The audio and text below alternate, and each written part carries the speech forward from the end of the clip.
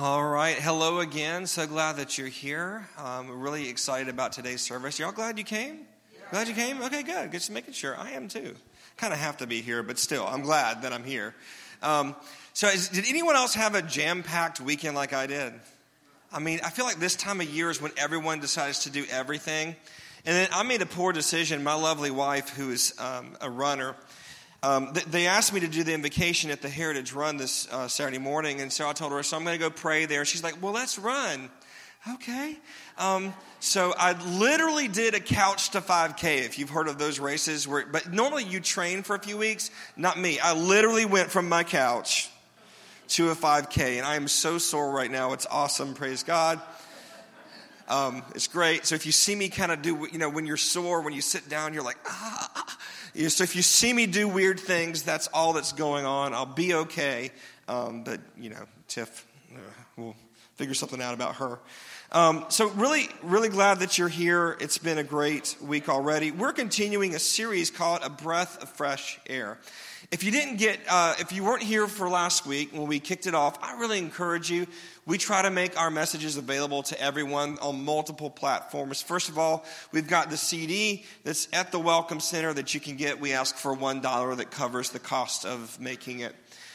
We also have on our website, vfcthomasville.org, we have all of our sermons there. And so you can watch the video or you can listen to the audio. Also, if you're a podcaster, we have a Victory Fellowship Church sermon podcast, and you can listen to that on the go. And so we want to make sure that you get caught up. So please, I encourage you. There's been a lot of weird information out there about the Holy Spirit. There's been a lot of confusion about who the Holy Spirit is. And so that was kind of our foundation. I'm going to build upon that this morning. We did talk last week about who the Holy Spirit is. We talked about Holy Spirit, Holy Ghost, same thing, different translations. Holy Ghost comes from the King James Version of the Bible. He is the third person of the Trinity. The Holy Spirit, the Holy Ghost, is not an it. He's a person. He's the third person of the Trinity. He is God. He's just as much God as Jesus is. He's just as much God as the Father is. He is our interaction with God on the earth. The Father's in heaven. Jesus is seated at the right hand of the Father. So guess who we interact with? Holy Spirit. Okay? That's who He is. Now, I mentioned earlier, Holy Spirit, Holy Ghost. Those are both different translations in the Bible. But we actually learned last week that the words that are in both the Hebrew and the Greek are actually wind or breath. Wind or breath. So the Holy Spirit is like a current of air, movement of air in our lives. We also learned He does a lot of stuff for us. We often get the function of Jesus. We understand He died on the cross, He rose again. I believe in that, I can be saved. But we don't always get the function of the Holy Spirit. But the Holy Spirit doesn't exist just to make people weird in church. The Holy Spirit exists to empower you to do what you otherwise couldn't do. That's why He's there. And so we talked about that. I really encourage you to listen to that. This morning, part 2, we're going to talk about 2 words that you've probably heard that have a little bit of weirdness around them because people aren't sure what they mean completely. And it's Pentecostal and charismatic. Now, when I've heard the word Pentecostal, I usually hear it in the context of, well, that's a Pentecostal church. Ooh, right? Or, well, they're charismatic. And so I want to define these terms not according to church culture, but according to what the Word says. We're going to look at what these terms mean, and we're going to see how we, as a church body, and how you, as a follower of Jesus, fit into these words. So let's just jump in. I'm going to warn you in advance. This is more of a teaching than a preaching. The notes are on our app. If you go to Sunday at VFC, inside the app, you'll see sermon notes, and they're all right there so you can follow along. But let's look at the first word here, Pentecostal. Pentecostal. What does Pentecostal mean? Well, Pentecostal literally means 50. It literally means it's the number 50 is what Pentecost means. It's a number. Why? Well, it's the number 50 because it it's the Jewish feast. It's the Jewish Feast of Weeks that happened 50 days after Passover. And so that's why they're like, we're going to go to 50. Are you going to go to 50? I'll be there at 50. Because it was 50 days after Passover, okay? So that's what it means. That's what Pentecost means, okay? It also was when the Holy Spirit was first poured out on the disciples. It happened at Pentecost. So on one particular Pentecost, the Father saw fit, after Jesus had died and risen again, 50 days after that Passover, which is when it happened, because Jesus was the Passover lamb. God often will use the Jewish calendars to speak to people. And so he used Pentecost to say, hey, 50 days after Passover, Jesus was the Passover lamb. And now, let me tell you what I got for you. It's a good gift. And so on Pentecost, after Jesus died and was risen again, the Holy Spirit was first poured out on the disciples. That's what Pentecost is. Okay? Now, the word Pentecostal is used to describe churches or people that believe that the supernatural power that was displayed on Pentecost is available today still. That's what it means. That's what Pentecostal means. A Pentecostal church, at its most basic biblical definition, is one that believes that the power of God is still available today, just like on the day of Pentecost. Now, Pentecostalism has become its own Christian subculture. It's not one denomination. It's actually hundreds of denominations that would be considered Pentecostal because they actively seek and pursue the power of the Holy Spirit. It's actually the fastest growing sect of Christianity worldwide. Of all the different, like Catholic, and then all the different groups within the Protestants, right? Pentecostal traditions, Pentecostal churches are by far the fastest growing worldwide. Especially, not so much here in the United States, but especially overseas, okay? And so that's what Pentecostalism is and what being Pentecostal is. So I've got a question, is what was the point of Pentecost? Like, why did the Father fully release the Holy Spirit on Pentecost? What's the point? Well, the point was power. The point was power. Now, I love you and I think you're wonderful. But I need to let you know something, is you don't have everything you need for success by yourself. You need something, right? You need power. You need power. And so the gift that God gave to us was power that was displayed in Pentecost. Well, what kind of power? What do you mean power? Power to do weird stuff at church? Power to dress a certain way? I mean, some of y'all have been to Pentecostal churches where you have to dress a certain way. No makeup, lots of makeup, long skirts, no pants. Right? I mean, there's all this different stuff. Those are church cultures. That's not necessarily biblical Pentecostalism. Okay? There's nothing wrong with the church culture. I'm not against a church culture. I'm for Jesus. I'm for the Holy Spirit. And so I don't ever want our traditions to get in the way of what Scripture says. So what is the point of Pentecost? It's power. Let me give you 3 different types of power. First of all, it's the power to make a difference. Don't you want to make a difference in this world? Wouldn't you love to come in contact with people, whether at work or home or school or out, at Walmart? And when they come in contact with you, their lives are changed for the better. Wouldn't that be awesome? Well, that's what Pentecost was about. So that you could have the power to make a difference. Jesus actually tells his disciples that that's going to happen, instructs them to wait in Jerusalem. He actually says it in Luke 24:49. By the way, Luke and Acts were both written by the same person. It's investigative journalism. He was commissioned by a Greek person to look into all the facts about Jesus and the early church. He interviewed eyewitnesses, and then he wrote about it in both the Gospel of Luke, which is the part that's about Jesus, and then the Acts of the Apostles, which was a second book that chronicled the beginning of the church. It was 60 minutes before TV. And Luke was a doctor, and he meticulously wrote this stuff down. So he's quoting what Jesus told his disciples here at the end of Luke. He says, I am sending the promise of my Father upon you. The promise is the Holy Spirit. But stay in the city until you are clothed with power from on high. Clothed with power. I like that phrase. Clothed with power. The word for clothed there is used many times in the New Testament. The Greek word, and it is used to describe to like literally put on a coat or a cloak or something like that, is to put it on. Which means that you have a role to play because you don't wake up in the morning and your clothes are on you.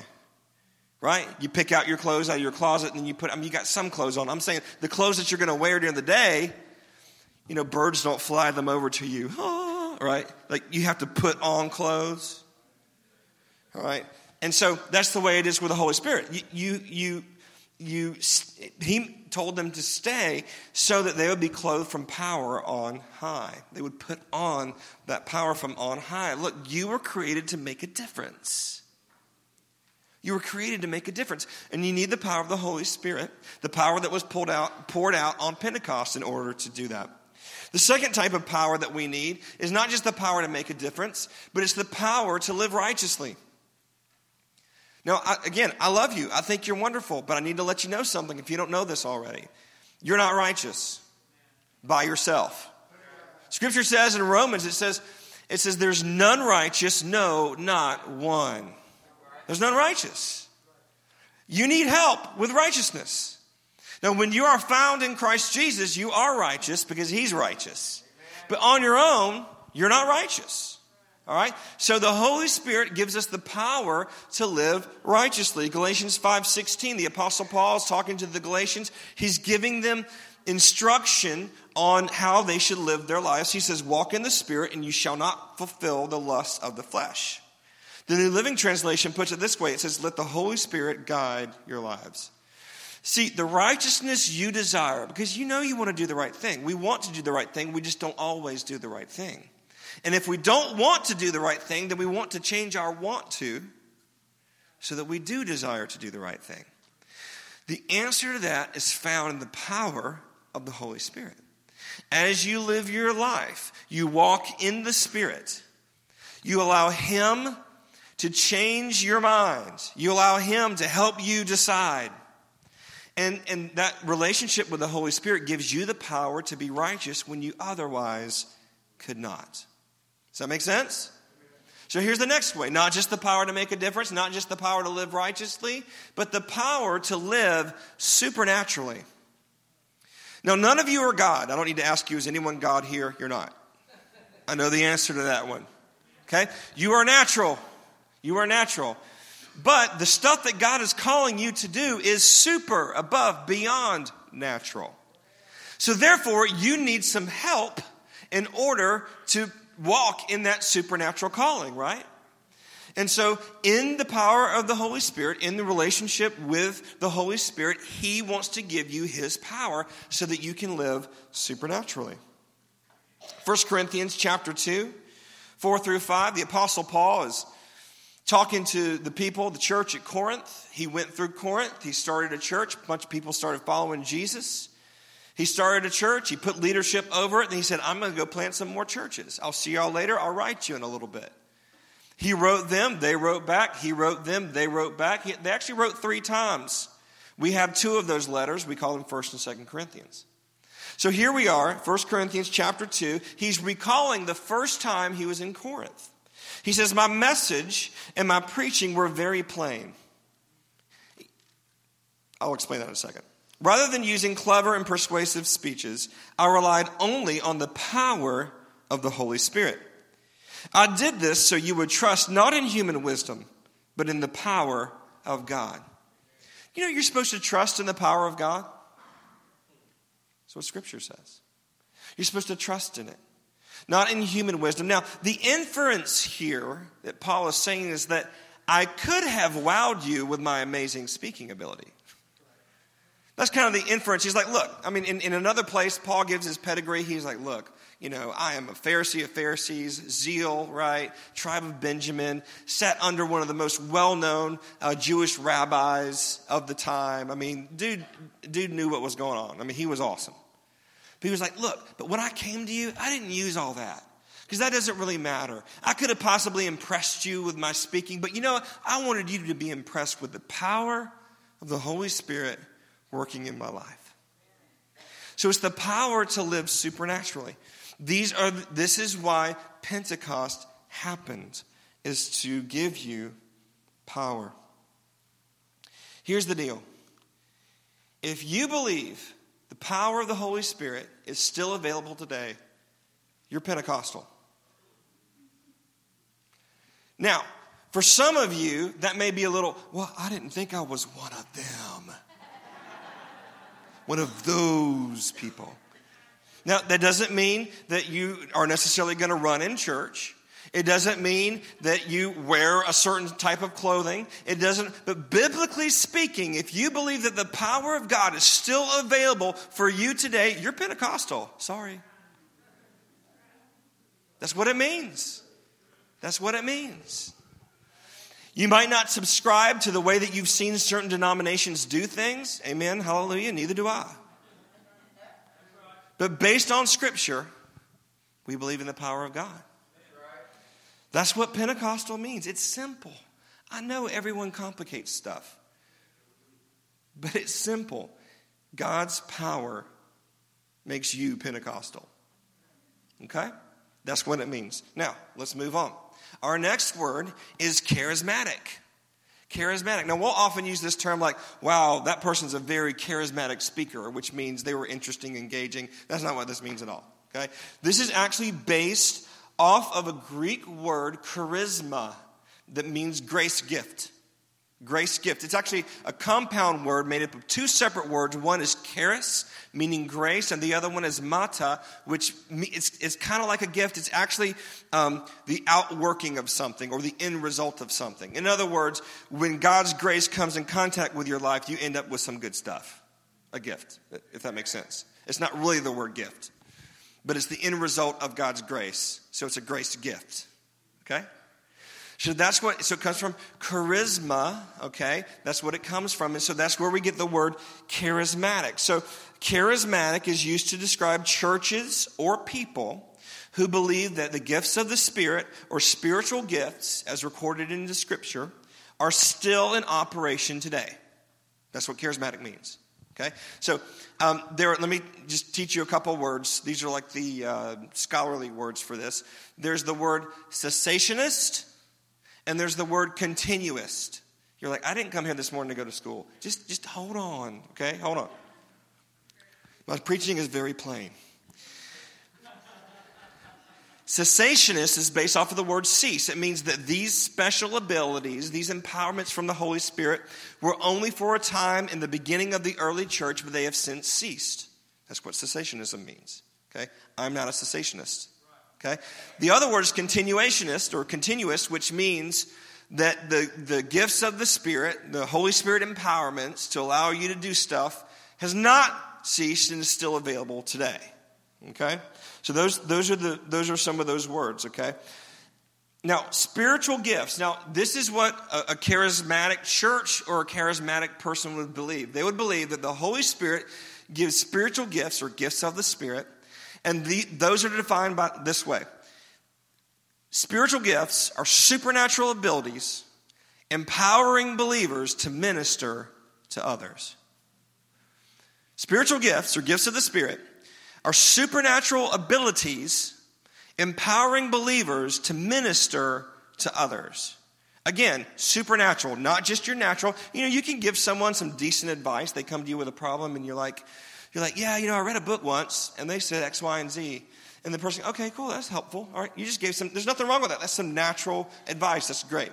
Or the Holy Spirit can give you what's known as a word of wisdom or a word of knowledge, some of these spiritual gifts, and they can flow through you. The breath of God can move through you. The wind of God can move through you, and you can say, you know what? I feel like the Lord is telling me right now, and just consider this. I feel like the Lord is telling me right now that this is happening in your life because X, Y, and Z. And if you'll do A, B, and C, you'll see it change. And then all of a sudden they're like, oh, that's right. Okay, that's supernatural ministry. The natural ministry wasn't bad, but it's not as good as supernatural ministry. Right? Supernatural is always better than natural. I sometimes joke around with Tiff. I'll look at food and it says, made with 99% natural ingredients. I'm like, that's cool, but make it with some supernatural ingredients and I'll buy a lot of it. So that's what charismatic means. It means that these gifts of the Spirit, these spiritual gifts, are still in operation. Now, just so you know, don't have time to get into this. God is a good God. He loves giving gifts. The Father gives motivational gifts. The Son gives ministry gifts, and the Holy Spirit gives gifts of the Spirit. The motivational gifts of God answer the question, or they tell you, this is who I am. The gifts from Jesus, the ministry gifts, they tell you, this is what I do. And the Holy Spirit gifts tell you, this is how I do it. This is how we do it. That's the Holy Spirit's role, okay? That's what He does. So all different persons of the Godhead are moving and giving you gifts. You don't want those gifts. So if you do, you might be charismatic. Let's look at 1 Corinthians 12, 4 through 7. Now, this whole chapter, and if I can give you homework, I encourage you to get an easy to understand translation of the Bible. Read 1 Corinthians 12, 13, and 14. 3 chapters. You can do it. You've got a week. Okay? Read 12, 13, and 14. They're really meant to go together. Okay? We chop up Scripture way too much. At the beginning of 1 Corinthians 12, verse 1, he says, concerning spiritual gifts or spiritual stuff, the word that he uses there is not charisma. It's a different word. He says, concerning spiritual realities and spiritual stuff. Ooh, spiritual stuff. I do not want you to be ignorant. Now, how many churches have said, you know what? I just want to be ignorant of this. This is a little weird. I don't want to deal with this. And they said, I'm going to remain blissfully ignorant, right? But the Apostle Paul says, I don't want you to be ignorant. I want you to learn how to do it right. So he continues. I'll pick up at verse 4 here. He says this, there are different kinds of spiritual gifts, but the same Spirit, the Holy Spirit, is the source of them all. There are different kinds of service, but we serve the same Lord. God works in different ways, but it is the same God who does the work in all of us. A spiritual gift is given to each of us so we can help each other. Now, first of all, the construction of this Greek sentence is not saying you get one spiritual gift. You could read that from here. Each person gets a spiritual gift. It means each person gets at least one. Like at least you get at least one. Don't tell God you don't have anything to give him. You've got spiritual gifts. If the Holy Spirit lives inside of you, he's active inside of you and he's empowering you. Okay? So that's what it's saying. It says spiritual gifts are given so that we can help each other. Now, isn't it interesting why we're given spiritual gifts? It's for others. Not so you can help you. How many times have we gone into a church service and people are practicing spiritual gifts and like, hey, look at my spiritual gift. It's pretty cool, isn't it? Spiritual gifts are for others. It's ministry. It's outward focused. It's not to put on a show, right? Imagine it's your birthday and someone brings you a gift and they say, man, I got you this awesome gift. You're like, sweet, bring it on. And they say, okay, here it is. And you reach out for it and they take it back and they open it and they unbox it and they're like, this is it. You're like, wow, thank you so much for that. They're like, I'm taking it home. And they take it home with them. Wait a minute, that's my gift. Right? Didn't you get it from me? How many times do we do this with the gifts of the Spirit? He's giving us gifts for others, but we use them on ourselves. To make a name for ourselves or to maybe impress someone. Oh, that's not the heart of God. That's not what he wants for us. It says he's given us spiritual gifts so we can help each other. That's the goal. That's the goal. So, how should we interact with spiritual gifts? So what are we to do? Here we are, Christians. I think I might believe that these spiritual gifts are still for today. So what do we do? What do we do with these? Well, here's the first thing is you've got to desire the spiritual gifts. Desire the spiritual gifts. 1 Corinthians 14:1. The Apostle Paul, it's just a few chapters over, and he says, pursue love, desire spiritual gifts, but especially that you may prophesy.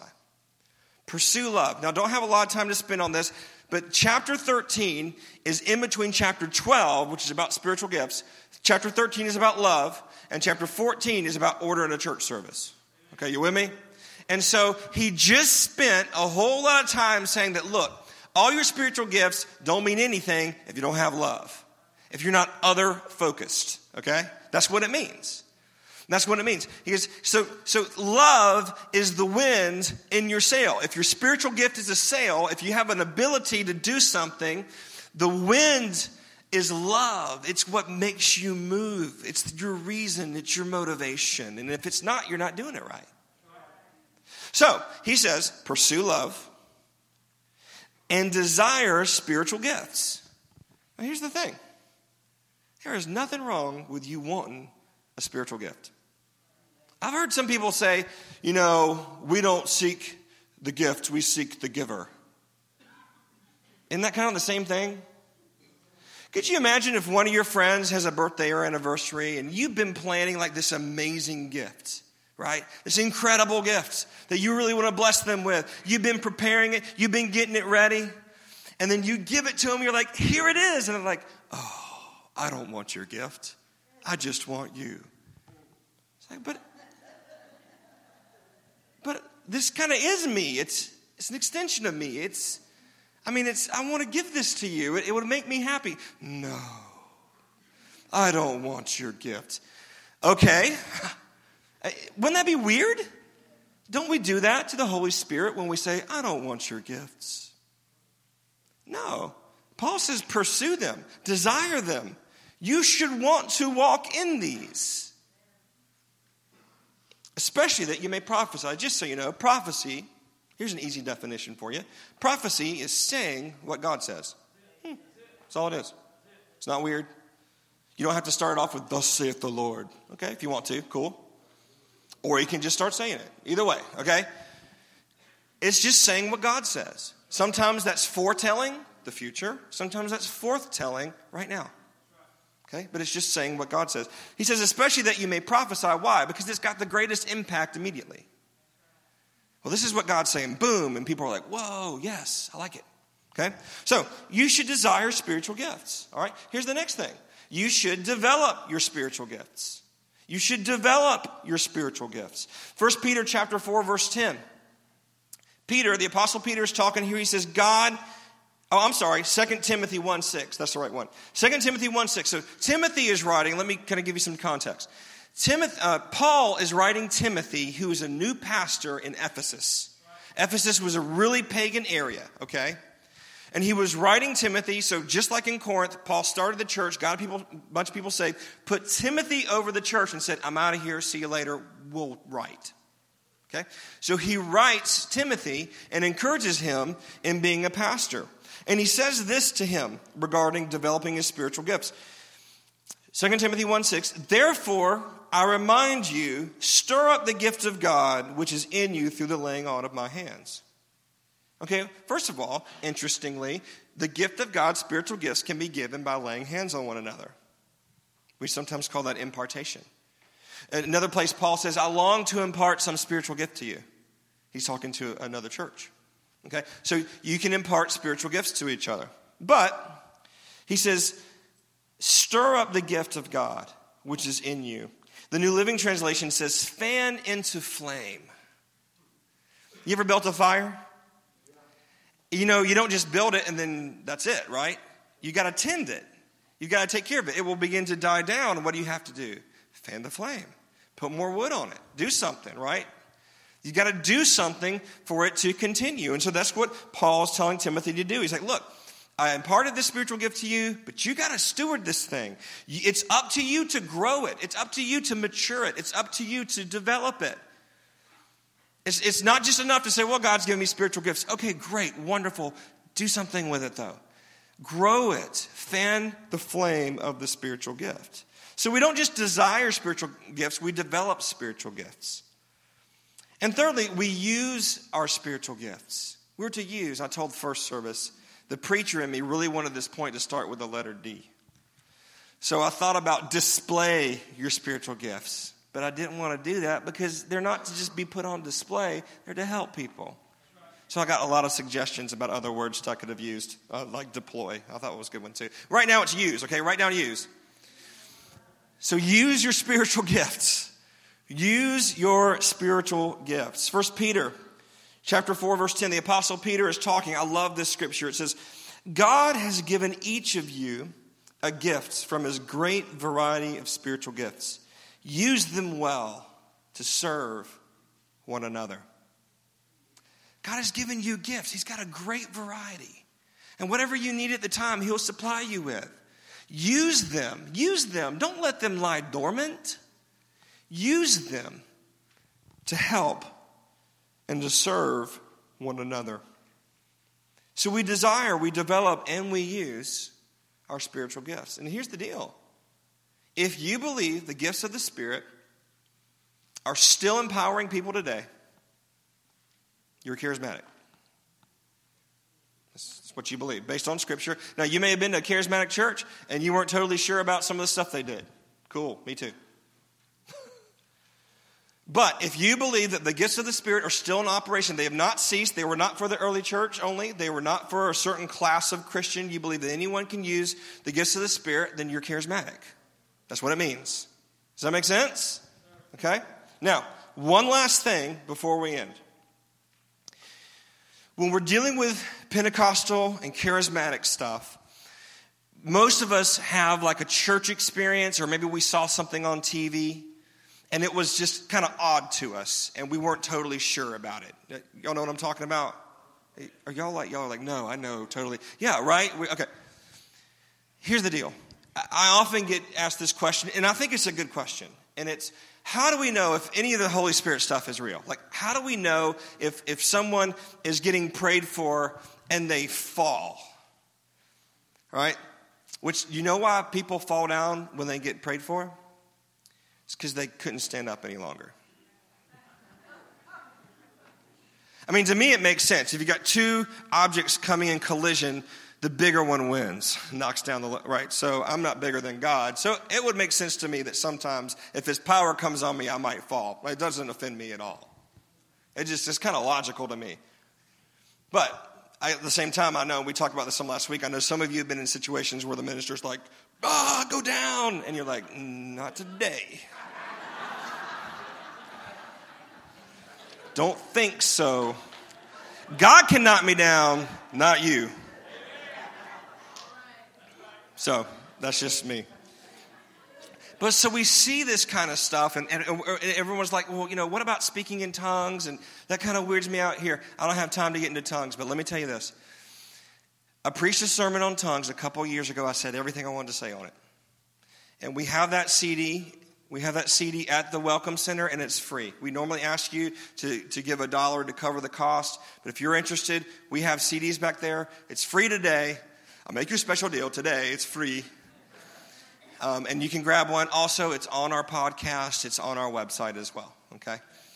So I encourage you, don't have time to talk about the specific spiritual gift of speaking in tongues. Everyone's interested in it. I found that a lot of people that have rejected all of the spiritual gifts really are just freaked out by tongues. I mean, they aren't worried about word of knowledge or word of wisdom. They're like, oh yeah, cool, I do that. Tongues, not so much. I get it. Speaking in a language you don't know is weird. It is. It's weird. Doesn't mean it's not God. It just means it's weird. I get it. Okay? So, I got a message for you. I'd love for you to listen to that. Okay? But when we see things that kind of rattle our cage, how do we know if it's really the Holy Spirit? How do we know if it's real? It's very simple. Jesus told us exactly how to tell. He said, you test the fruit. You test the fruit. In Matthew chapter 7, that says 17 on the notes, but that's wrong. Matthew 7, 15 through 16, it says this. Jesus says, beware of false prophets who come disguised as harmless sheep, but are really vicious wolves. You can identify them by their fruit, that is, by the way they act. By the way they act. It's not the moment when someone's having an encounter or experience with the Holy Spirit that you judge. It's what they do afterwards. It's how they live their lives. I've known too many people that have had Holy Spirit encounters and they still treat their waitress terribly. Okay, wonderful. Glad you had that experience. Why didn't it change you? Because remember, Holy Spirit is the empowerment for us. I heard this. I don't think I came up with this. I think I heard this. But I love it. And it's kind of how I want to move forward when people are maybe encountering God, and maybe it's a little odd for me. And it's this. We don't judge a tree by how it shakes in the wind. We judge a tree by its fruit. The wind of the Holy Spirit, right? The Holy Spirit is wind. The word Spirit is wind. So we don't judge a tree by how it shakes in the wind. If you imagine an apple tree and there's just a huge gust of wind and it starts moving a whole lot and it kind of, this is kind of scary. That must not be an apple tree. No, it's still an apple tree. It's got apples on it. It's just moving a lot and it's freaking you out.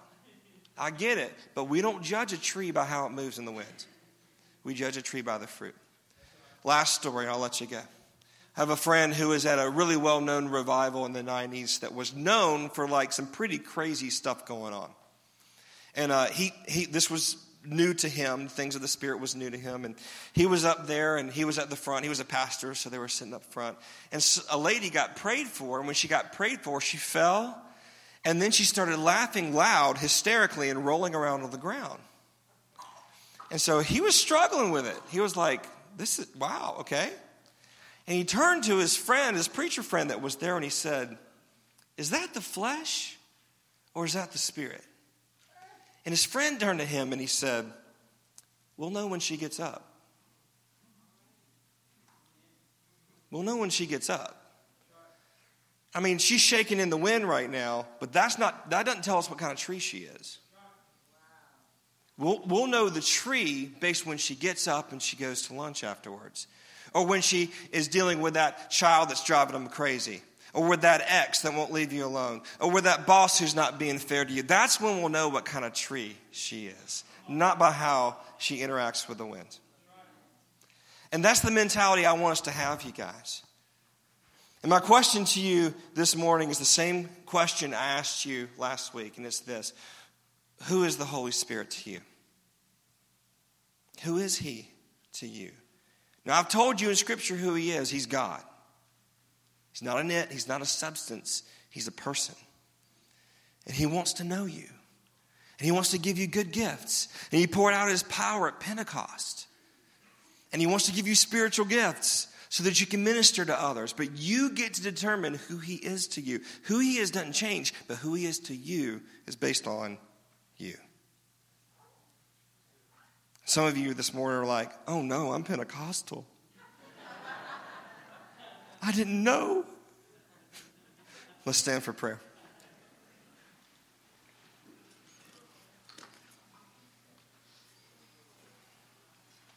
Let's internalize for this for just a moment. If you will close your eyes, I always like for you to consider what you've heard and to talk to the Lord about it. So just under your breath in your own words, just say, Holy Spirit, who are you to me?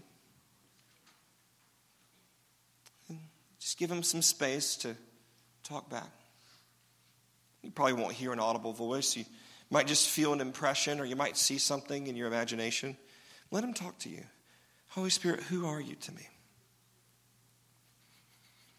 I want to know you. I want to be known by you. Jesus. Now, I want to lead you in a prayer. If you will, let me supply some words for you where you give all of this. And I know, maybe you're not sure about how you want to interact with some of the Holy Spirit stuff. I get it. Totally get it. But we know that God is good, and we know that He gives good gifts. He would never give you something that hurts you. Right? He might stretch you, but He won't hurt you. He won't injure you. So, if you will, pray this prayer after me. Say, Father, I come to you in Jesus' name, and I thank you for your Holy Spirit. I thank you for your power that was poured out on Pentecost so that I might be able to make a difference, to live righteously, and to live supernaturally. And Holy Spirit, Thank you for your gifts. I admit that I need them. And I thank you that your gifts are to be desired. I need to develop them. And then I should use them so that I can help people. So I give you permission to use me. In Jesus' name, amen.